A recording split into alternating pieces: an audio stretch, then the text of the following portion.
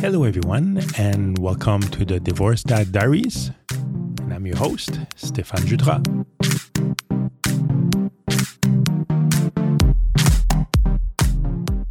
This is my first episode of the year, and I wanted to take just a minute before we start with it to wish you all a very happy new year. I hope you all had wonderful holidays and that you managed to spend a lot of good time with your loved ones. I know separation and divorce is not easy, and that's why I hope that 2021 brings you a lot of more peace and resolution on that part. And also, I hope that you will still tag along. A lot of good things are coming up with the Divorce Dad Diaries, a lot of new episodes in the queue, and a lot of interesting topics as well. So I hope to have you all here, all rested and ready for 2021. I hope everybody's doing well and staying safe. And I'm very happy to have you back for another exciting episode. This pandemic's been going for a little while now, and things change even here in Canada. You know, we went through the second wave and still kind of locked down. It's been pretty busy on my side. Actually, a podcast movement 2020. It happens every year. And this year, obviously, because of the pandemic, it was a bit different from the other years. So it was virtual. So it's really one event that I always look so forward to. I've been going to the past, I think it's my fourth year this year. Every year is a different location. So been through California, Philadelphia, and it was in Orlando last year. And now this year was supposed to be in Dallas. But again, with the pandemic, that got canceled and it was virtual. I wasn't too sure what to expect, but I had a fun time. Obviously, it's not the same as meeting, all the fellow podcasters and being there on site and being part of the different activities, even after hours. A lot of good parties there as well. But nonetheless, it was a fun time. It was actually spread out over 2 weeks this year, about 4 days for the kind of standard tickets. So a lot of different sessions, a lot of very interesting sessions. It's always a great opportunity to learn new things and to see what's happening out there and to actually talk with other podcasters and also people in the business. So it's always very interesting. And like I said, I always learn a lot, and it's always kind of motivates me a little bit to do better on a podcast and always come up with some tricks and tips and things like that. So I'll be using some of those. And it was really fun. And hopefully next year can be face-to-face. If any of you is interested, it's open to anyone. Actually, Podcast Movement has a pretty special place in my heart for various reasons. I mean, the first one is I think they're kind of responsible for me starting this podcast. I was part of this 28-day challenge that they had about a year ago, and I registered, and I decided that it was a time for me to start my podcast. So I went through the whole 28 days and all the different activities and steps, and after 28 days, I published my first episode that we celebrated on October 29, which was great. Kind of motivate me to do that. So that's one of the reasons. Also, another thing that happened actually last year, I've met one of my favorite podcaster at Podcast Movement. One of my favorite podcasts is called Ear Hustle, and really great podcast about living inside prison walls and San Quentin. And I actually met the host, Erlon Wood and Nigel Poor. And they actually were the special guest last year. And after their talk, I managed to catch them in a corner and went to see them and actually had a little talk with them for 5-10 minutes. It was amazing. Really, really, really great people. Really fun to talk to. And I even managed to get a selfie. So I was pretty happy about that, I have to say. And again, they're doing such a great work with the podcast too. It's really amazing what they do and all the work they put in. So yeah, Ear Hustle. Again, check it out if you haven't. You'll find it pretty easily on pretty much any platform. And like I said, it's really a great podcast. So as you know by now, there's a lot of topics that I pick from my secret list. I guess the list with all my ideas that I put on. So I have a list of things I'd like to talk about on the show. So that's one way that I pick my topics. And one of the ways is obviously talking with people, talking with you all, or talking with friends and family about divorce and the experience. And sometimes things come up and I'm like, that would be, I think, an interesting topic for the show. So I always kind of write it down. And decide to talk about it when it's the right moment. In my mind, I mean, the goal of all the topics that I pick is kind of inform everybody and inform you. But at the same time, I always think about if it's something that I needed when I went through my divorce, and if it's something that could help people out there. So like I said, I try to get different topics or questions or different thoughts, and I just put it in just to maybe, I don't know, if that could actually help anyone out there who has the same question or thoughts or anything. So that's really my goal. And I have to say, I've been happy with some of the feedback. Some of you actually reached out to me just wanting to chat, and that's great. That's something I'd love to do, and spending some time talking about either topics of other episodes or questions or anything. Like I said, I'm not a therapist though.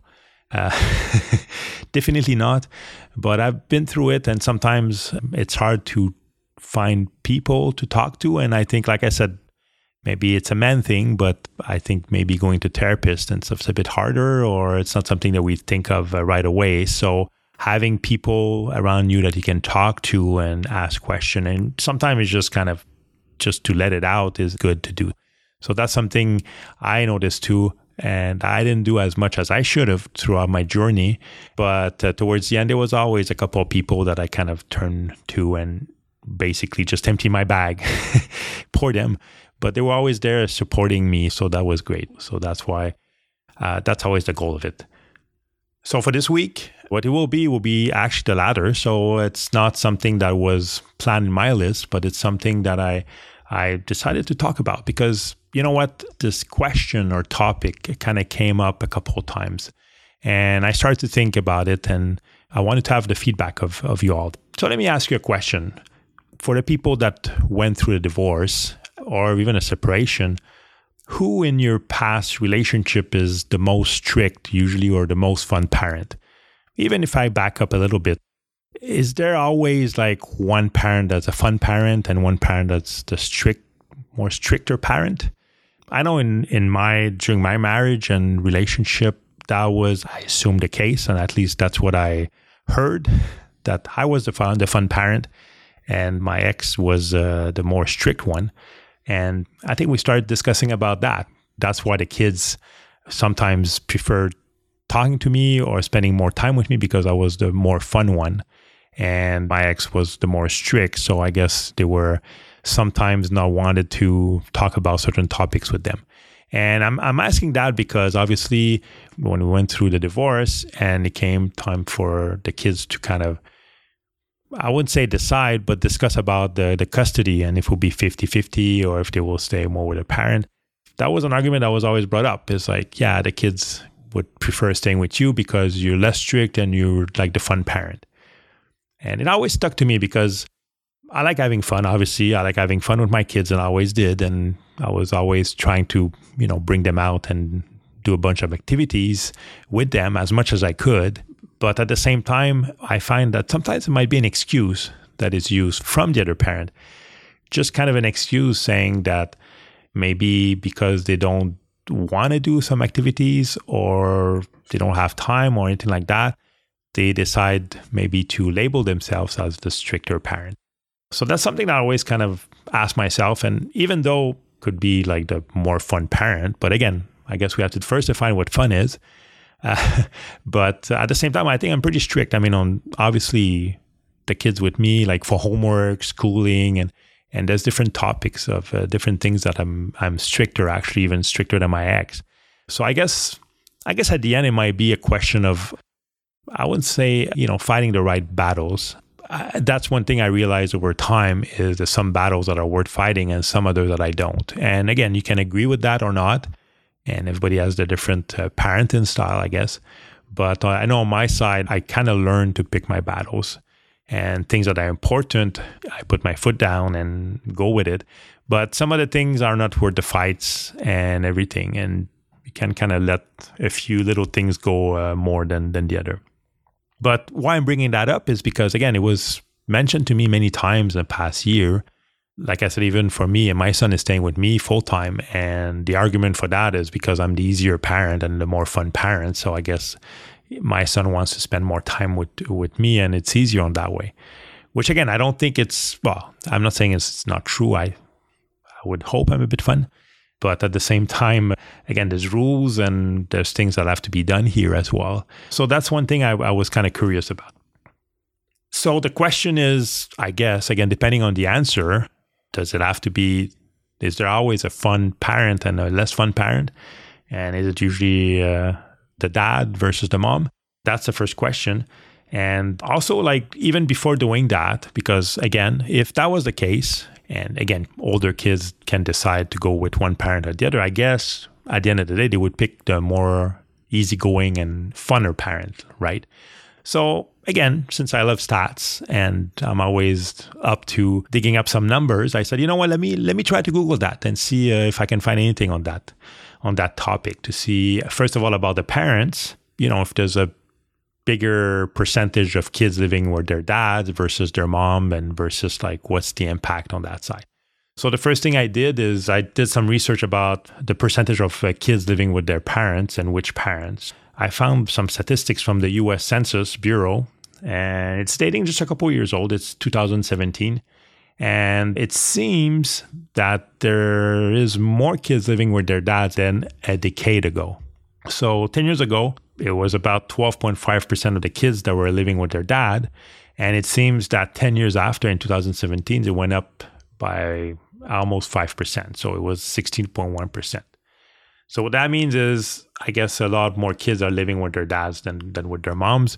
And I assume that this could be explained, I guess, different ways. First, there's more divorce, and also the mom and the dad now, I guess there's more moms working, and, responsibilities maybe are more shared. So at the end of the day, the kids can decide to go either way. Like I said in many other episodes, and even still to this day, I find that it's still very kind of biased and on the mom side. So for custody and everything else, if you go to court, or I see a lot of dads fighting more about that, but it's still the case. So again, I dug up a little bit, and I found, again, from the US Census, there was a bit more numbers about that. So I found like children under 18 living with one parent.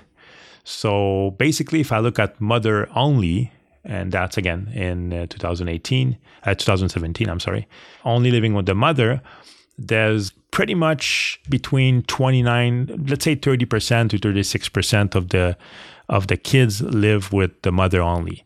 So we are looking at 0 to about 17 years old. So the percentage is about that for the mother. And it's pretty much the same across the board. So there's 3 categories: 0 to 5 years old, 6 to 11 years old, and 12 to 17 years old. And it's pretty much the same. A bit less for the 0 to 5 years old. Usually at that age, it seems that the custody is shared between the two parents, which would make a bit more sense. The kids are younger, and I would assume it's better for them to actually see their parents, and they're kind of developing at that age. So if I look at father only, though, it's kind of a bit, I wouldn't say strange, but I would say interesting. It's interesting to see the statistics. So 0 to 5 years old, it's 26% of the kids that are living with the father only, which I'm a bit surprised. It's a pretty high number, I would say. 26% that are living with the father only between 0 and 5 years old. So it goes up to 30% between 6 and 11 years old, which is a little bit more. But the interesting part is, if you look at the kids between 12 and 17 years old, so teenagers, they basically, for 43.1% of them, living with their father only. That was kind of interesting, that 43.1% that the children under 18 living with one parent are living with their father only, which is a lot higher than the mother only. If I look at mother only, the statistics for that age, for teenagers, is 35%. So it's almost 10% more of the kids that decide to live with their father only. Again, doesn't say the reasons, and that's what I was trying to dig up, and that would have been interesting to see. But it just shows that it's pretty much the teenage years, I guess. As a teenager, they decide to stay with the dad a bit more than the mom. So to be honest, I think most of the case is the dad that's labeled as the more fun parent. One of the reasons why that would be is, I think usually it's probably the dad. The dad spends less time with his kids for various reasons. So obviously, spending less time with your kids, you try to use that time and maximize the fun stuff in that time. And you might put other things on the side, some chores and things like that. That would explain why often the dad might be the fun parent and the mom like the more strict one. But at the same time, I think, again, every time I hear that, and especially when it's 50-50 at the time there, I think both parents can be fun parents. I mean, it's a decision that you make, and that's always what I was saying, right? For example, maybe that comes from my dad, because when I was younger, my dad was, well, would I label him as a fun dad? I mean, he was working hard and typical dad at the time, coming home after work. And my mom was a stay-at-home mom, so she was taking care of us and everything. So he was working hard, but when he was home, basically, he would go to sleep, and that's pretty much it. Sometimes we would go out. Actually, often he would bring us out during the weekend to shopping malls, and it was like, we'd just walk around there, or there was play structures there that would spend time there. So he would do those things, but he wasn't necessarily the fun dad. And again, that was 30 years ago. So it's been a little while. But I think nowadays, I think both parents can be the fun parents. It's just a matter of wanting to do it. And that's what I noticed too, is sometimes it might be used as an excuse to not wanting to do it, or to kind of prioritize other things over it. That said, there's also obviously parents, and I was maybe guilty of that too at some point, that you kind of do a lot of fun things and the important things, and sometimes the chores that are less fun to do, they kind of go on the side and they don't happen. So that's a problem. And I think if there's one thing I learned and one thing I had to adapt, and I mentioned that in an interview that I had recently, yeah, as a single parent, you have to adapt, and basically you have to be the mom and the dad at the same time, and you have to be the strict parent and the fun parent at the same time. That's the big challenge, especially if you used to be one or the other. So obviously, if you used to be the strict parent and all of a sudden you're a single parent, you can't just make everybody do chores all the time. That won't work, and there'll be probably a lot of conflicts about that, because now all of a sudden you're missing the fun part.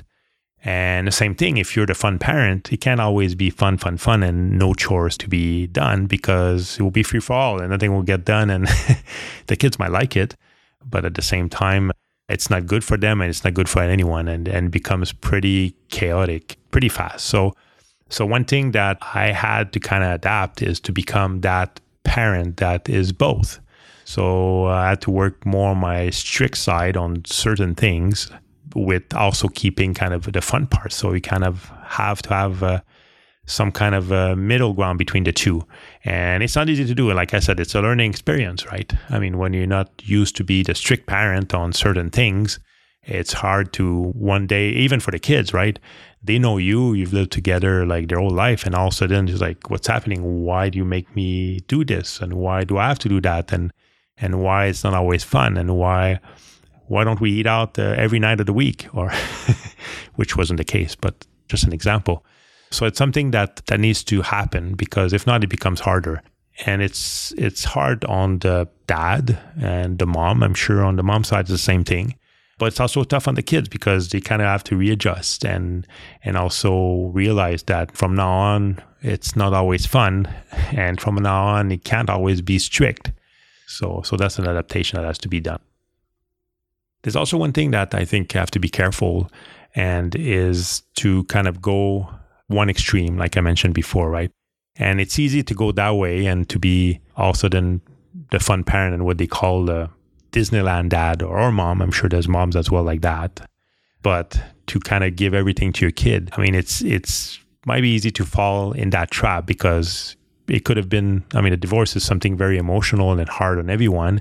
And the dad, when that happens after that, is trying to kind of show that life is still okay. And sometimes, again, there's different ways of showing that. And there's some parent that will show that by giving things to their kids and just buying them things. And the kids obviously wouldn't say no to that.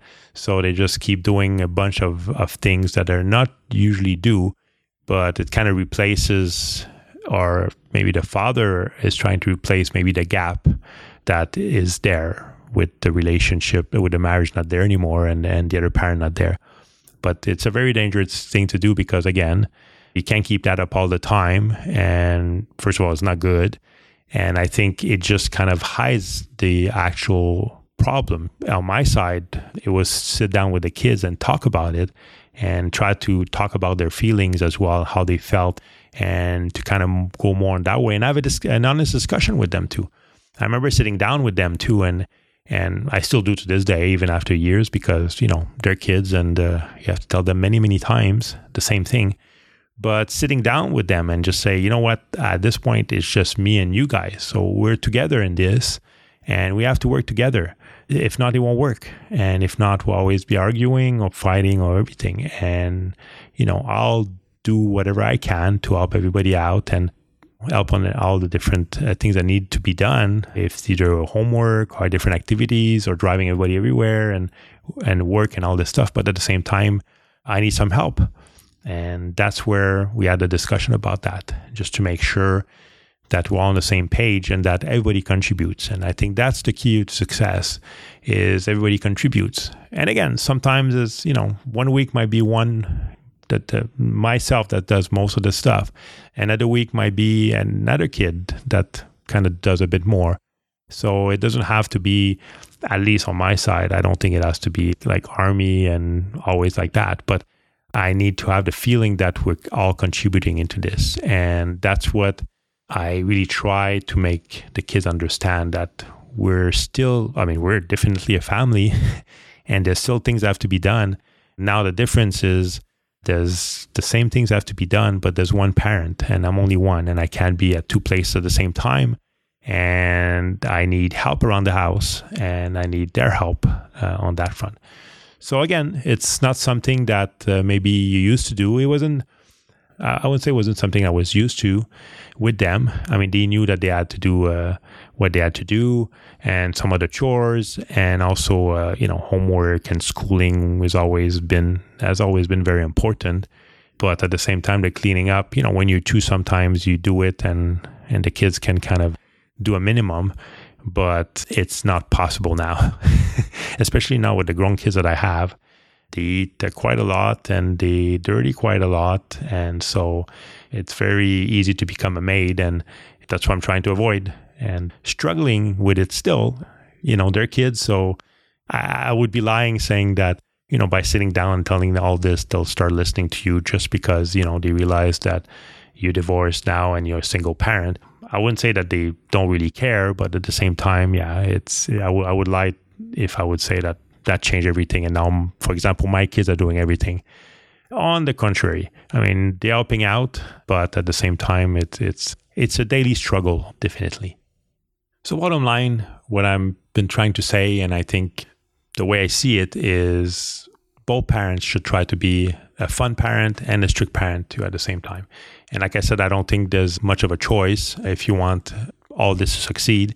But I think both parents are perfectly capable of playing both roles. And on my side, I think the key is really to involve the kids. My kids are obviously a bit older, and you might be in a situation where you have younger kids, which is more difficult to do. And to communicate or even have them do, you can't ask a 2-year-old to help with dishes. You could, but that might be another problem. So I understand that it's different with younger kids, but I think there's a way to make them still understand that we're all in it together and that we're all in it to make it succeed. And even younger kids can help on their own way, right? You can have younger kids that just pick up their toys around the house. So to make them kind of aware that you welcome their help, and not only you welcome it, but that help is necessary, and so that they grow up knowing that they should be helping out and realizing that as a single parent, you need some help, and it's always nice to get help from your kids. And also to make them understand and learn, even when they're younger, that maybe you were the fun dad and always having fun with them and bringing them out and do things. But I think the key is really to make them understand that will still be the case. But at the same time, there's things that need to be done. And you also have to make sure that things get done.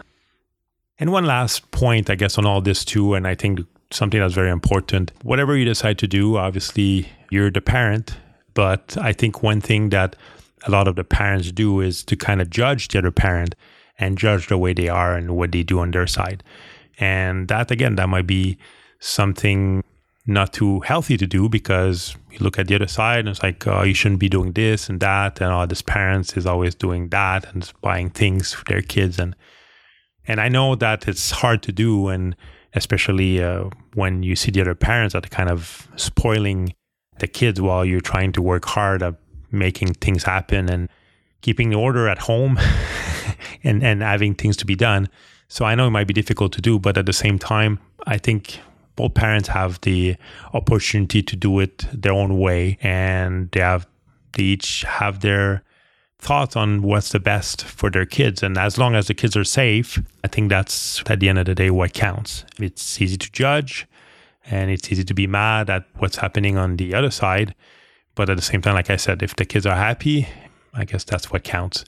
And yeah, the key is communication, if there is communication, and good communication, but that's not always the case. So at the end of the day, if you just keep basically looking at what's happening on the other side and getting mad and getting frustrated, it doesn't help anyone. It doesn't help you, it doesn't help your kids, and it doesn't help anybody. I think sometimes you kind of have to let it go, unless it becomes something really big and you can have a discussion. But I guess as long as everybody's happy, that's what counts. At least that's what I think.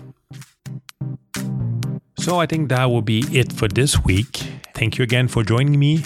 And as I always say, if you have any comments on what we talked about, if you agree or completely disagree, please feel free to send me an email at thedivorcedaddiaries@gmail.com, and I'll be more than happy to reply and even have a chat. You can also, if you want to reach me, please go on my website, www.thedivorcedaddiaries.com. You can find pretty much everything there, every way possible to reach me. You can send me an email. You can go on my Instagram at Divorced Diaries, or you can go on my Facebook page as well. I can be reached pretty much everywhere. So please don't hesitate to do so for just a question, just to say hi. It will be my pleasure to answer back. If you guys feel like having a little bit of merch, I posted the picture of what I got on Instagram. I would be more than happy to share the wealth with you guys and send you a little something by mail. So you just have to drop me an email with your address. And again, if you have any suggestion of topics or things that you like or things you like to hear, please feel free to send that by email as well. So that said, I hope you have a wonderful week and stay safe and have a bit of fun. Be the fun parent this week, maybe. Talk to you later. Bye-bye.